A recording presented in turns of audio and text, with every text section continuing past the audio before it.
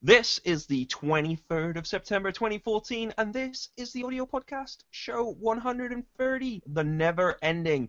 And I must warn you that there is no wittiness about this week's title. Well, that's okay. There's also no Adam Yance, but I'm Samuel Freeman. I'm here. That's Scott Hewitt. And show 130, the show notes are online at theaudiopodcast.co.uk/130. Don't forget you can find the audio podcast on YouTube, iTunes, Gpodder, Stitcher, and various other places where it's all cool. There we go. Let's get straight into the news. First news item, a Cubasis update. There we go.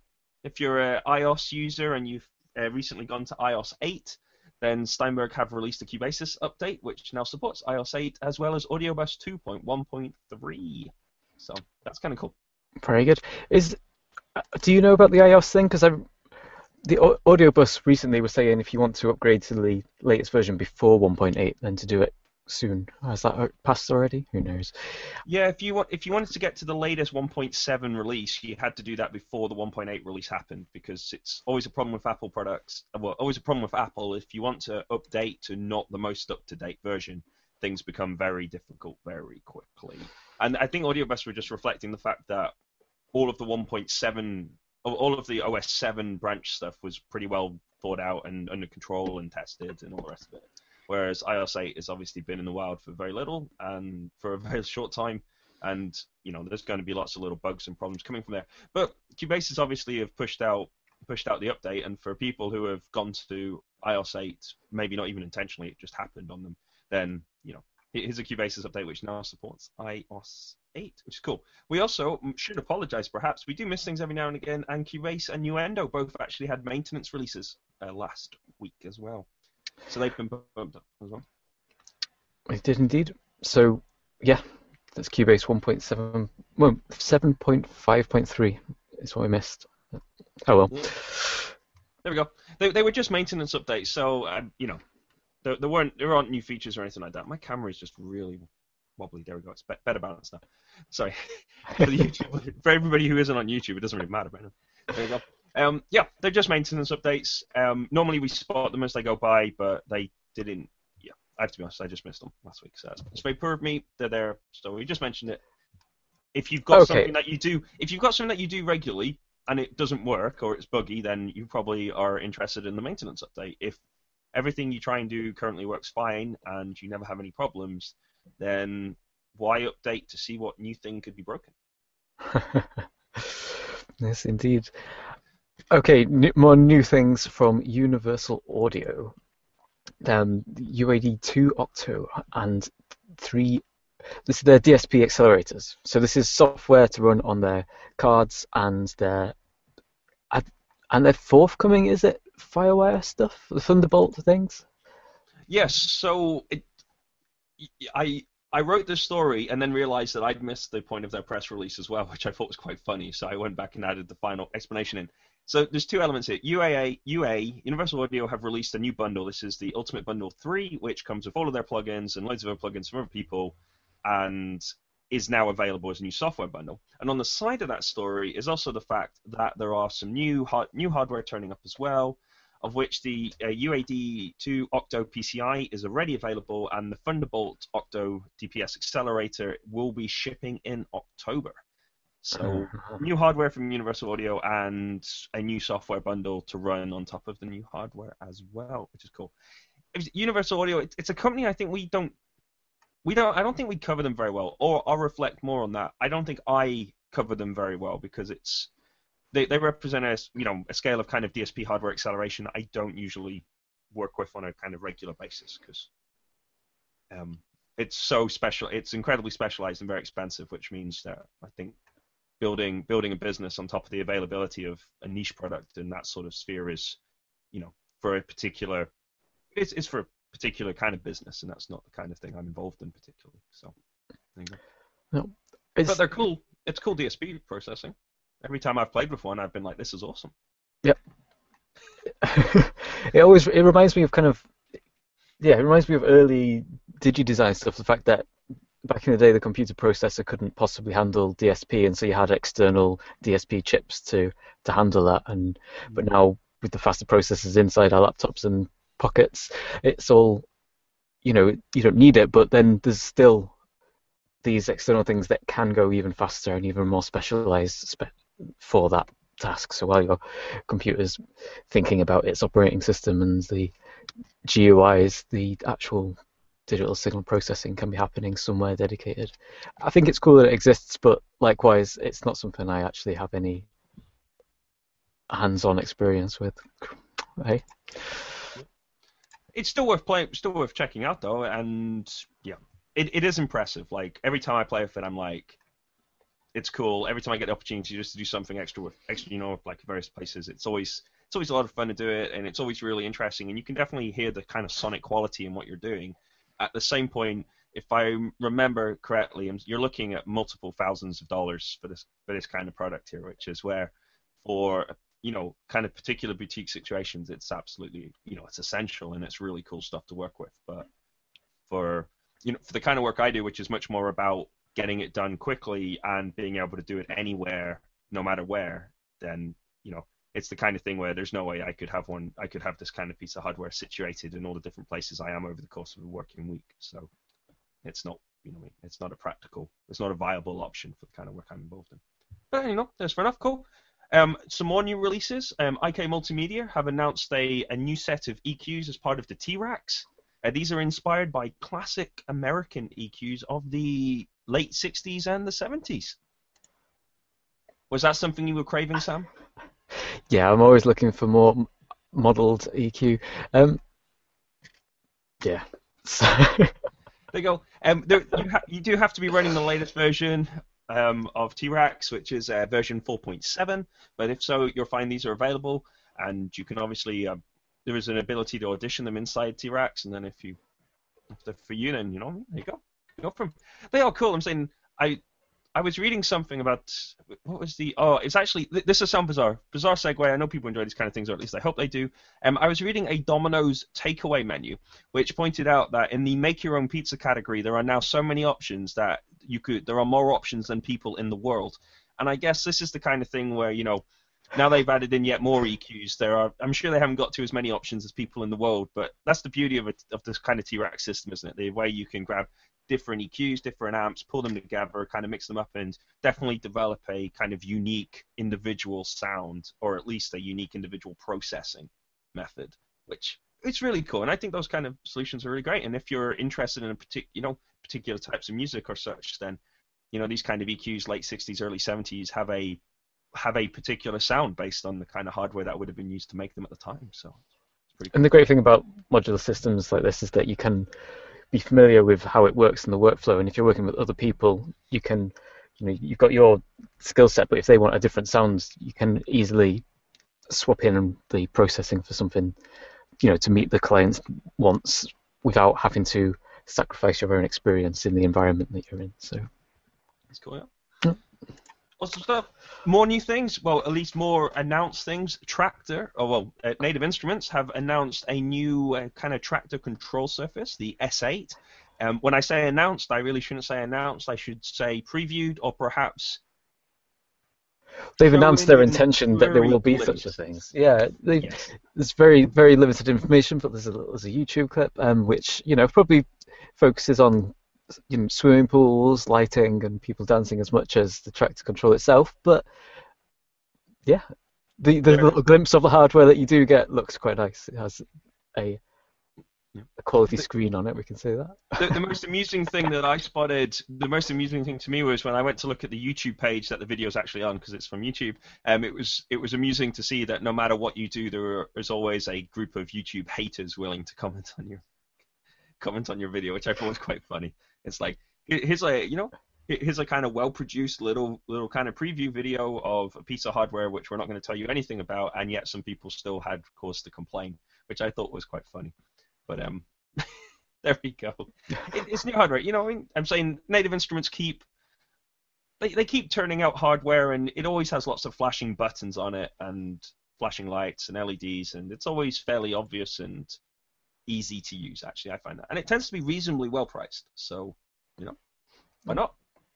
I think, it seems like, it's been a while since I looked closely at the Traktor controllers, but this new one looks like it'll enable you to not have to look at the laptop so much, kind of thing.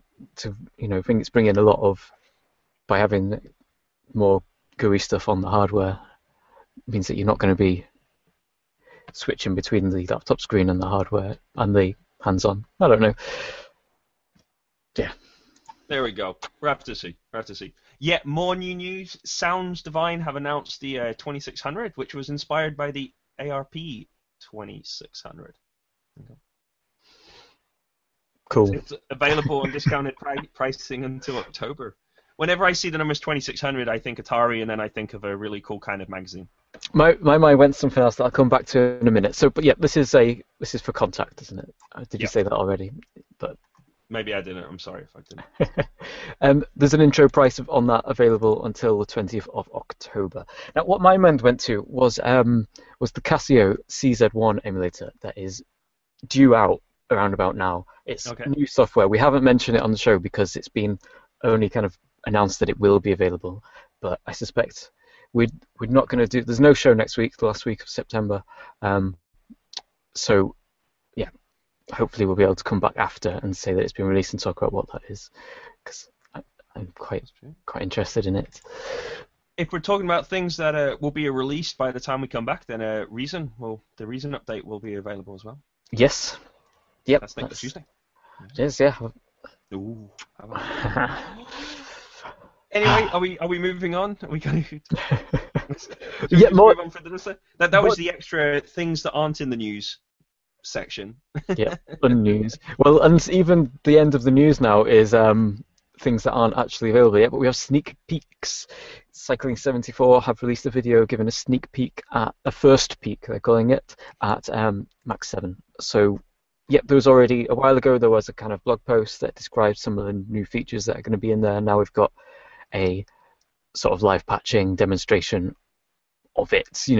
Not really a talk through of its features explicitly, more just a demonstration of Max 7 in use in a workflow kind of way. Yeah. Yeah, it was fun. The video is worth watching. It's a lot of fun, isn't it? And there's lots of GUI changes around it and DSP changes as well. I'm not sure how. As somebody who, I have to be honest, I'm actually still on Max 5 and still do most of my Max work now in Max for Live as well, which is also on Max 5. So I'm a bit like, I'm quite happy with Max 5. Max 6 had things that didn't really, I wasn't interested. You have that point where everything I ever think of doing I can do in Max 5. Therefore, it was like, I'm not sure there's much benefit in me spending a lot of time in Max 6. I do every now and again. Like if I start new projects now, I start them in Max 6. But most of my work, most of my stuff is still Max 5 orientated, or initially was. And I'm just saying, I'm not really sure what were people crying out for a new version of Max? I'm not sure. Is it? I think cycling should give us a clear statement of intent. If cycling are going to switch to a kind of more Apple-orientated kind of update sequence, like we're going to do a new version of Max every year or every other year, I think they should make that statement clear, because if you think about it, for people who have been around for a long time, then we're used to a much longer update cycle when it comes to cycling 74 products. If you think Max, I'm just thinking like Max 4.3 to 4.5 was a couple of years. Max 4 up to 5 was a while. 5 to 6 was quite a while. If 6 to 7 is happening this year, there's a bit of an acceleration to the kind of update sequence here now, and I think that's something they should either say this is a one-off, or they should make it clear to people that this is a new kind of update sequence. Because I have lots of big projects, which part of the reason I stayed on Max 5, I've been doing lots of Max 5 stuff, is because I have a couple of big kind of projects that are doing things for people on a kind of commercial basis now, and it was really easy to go Max 5 and support them. I've been supporting them on Max 5 and it works fine. And I'm really glad I didn't bother to upgrade to do the kind of update to Max 6, because that would all have been, that's essentially going to have been wasted effort, because Max 7 will have become the newest version. Will become the newest version. So, I think there needs to be a kind of, it would be nice if there was a statement out of cycling to say what the release cycle is now going to become. Is it going to be this quick, or is this just a one-off? Which is cool. There's nothing, I'm happy with an accelerated release cycle. It'd just be nice to know if this is what it's going to be, if this is the new future of cycling 74 releases. I don't know. There you go. That was just a little whinge. It was just annoying me. You see, I would have chipped in on my own state of play with Max, but that went on quite a long time. I'm only going to be saying similar things, so yeah. You can whinge when Max 7 gets announced, like, when it comes out in November or whenever it is. Well, that's it. I mean, I currently can't see myself going to Max 7 actually, but mostly because I did at one point buy Max 6 before the grace period where I would have been able to get Max 7. Just for one project, there was some new objects in Jitter, dealing with physics and models and things, and yeah, I upgraded for that. But everything else I've done since then has been back. Like, I was still in Max 5 because that's where it works, or even some new stuff. So I've started patching it in Max 5 just because I'm so much more familiar with the workflow.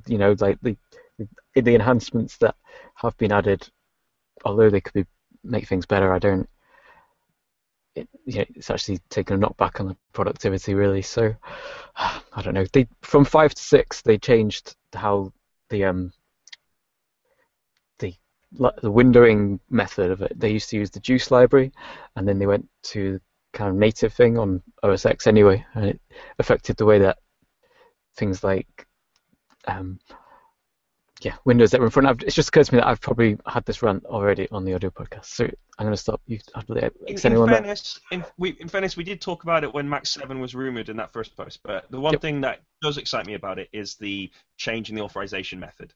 So the idea being that you can log in and authorize a version of Max as you move between machines, and that did strike me as being really cool, because there are a couple of times when I've built something, get somewhere, they have a usage case I haven't envisioned, I know that I can fix it really quickly, and then I've had to go through, kind of pull it up on my local machine, quickly make the edit, and then kind of push it through the system. I push it through the methods I use to get it to them, so they can then get it with the fix they wanted. And a bit of me thinks that this announcement would fix that usage case, but as I've said out loud, I've realized that it would only work if they had Max installed on a full version of Max installed on their machine, running inactively, and that strikes me as that isn't the kind of practice I would encourage people to do anyway. So there we go.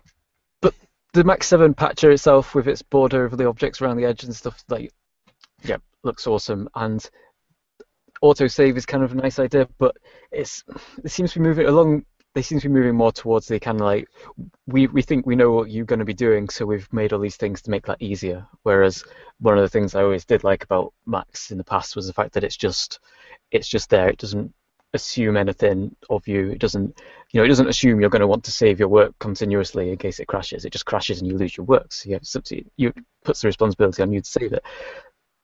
That's one thing where I'm quite happy for them to autosave. But a lot of in this first peak video, they kind of show use of kind of pre-made patches and putting them together, which again is useful and it shows how quickly you can get to kind of quite advanced things happening with plugging stuff in that's already been made, but it doesn't encourage.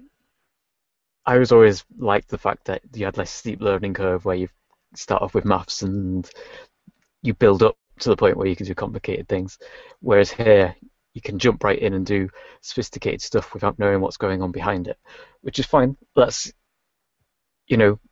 great, but does it really encourage you to dig deeper and find out what's going on under the hood? Does it matter if it doesn't? I don't know. There we go. We've made it to the end of the news. Right. I just drawn a line there. That's it. Drawing a line.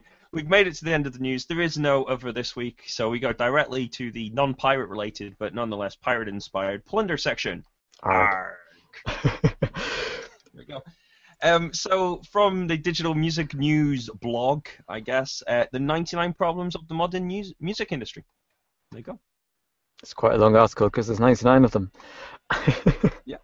It's kind of fun, though, I thought. Well, I don't know. If you feel like kind of reading something which will facilitate your ability to have a rant about something in your free time, then this is a great article to arm you with numerous things to rant about in the coming future. What better thing could there be? In fairness, it is actually quite interesting, and it is actually it's actually an article which makes the more extreme points it makes are actually referenced, which I thought was quite nice actually. So they will make a statement and then actually send you to somewhere that actually reports accurately on the statement and provides information regarding that statement. So I thought that was quite cool actually.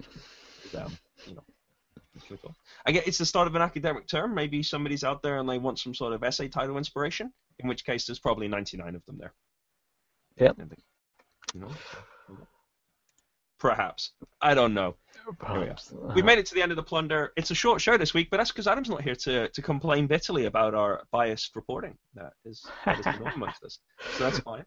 If you, the listener, though, have complaints about the content of the show, then feel free to email them to show@theaudiopodcast.co.uk.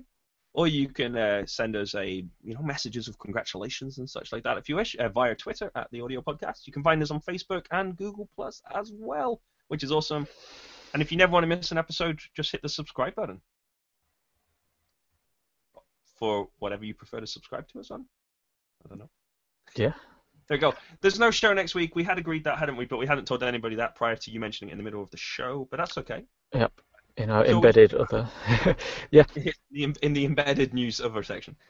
So we should be back in October. We're going to take the last week of September off because, I think the main reason is that both Adam is moving house and Sam and I are both back onto our full teaching timetables next week, aren't we? So we are. I'm feeling the strain now in preparation for then. So maybe, yeah, it's okay. Having had the last 6 months off or whatever it is, it's quite a shock to the system, isn't it? Returning to proper work. So we should.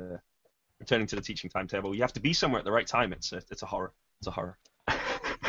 There we go. Anyway, we're just meandering now, so we should bring this to an end. I noticed that I don't know if Sam started the timer. Oh, I didn't time it this week. See, I'm just not with it. But, yeah. He's just not with it. There we go. Anyway, I've been Scott Hewitt. This has been the Audio Podcast, show 130, the never ending. I'm Samuel Freeman. See you in October. Oh, and it's the autumn equinox today. There you go. I always mention that when we record it on the time. So there we go. See you in October. Bye. Bye.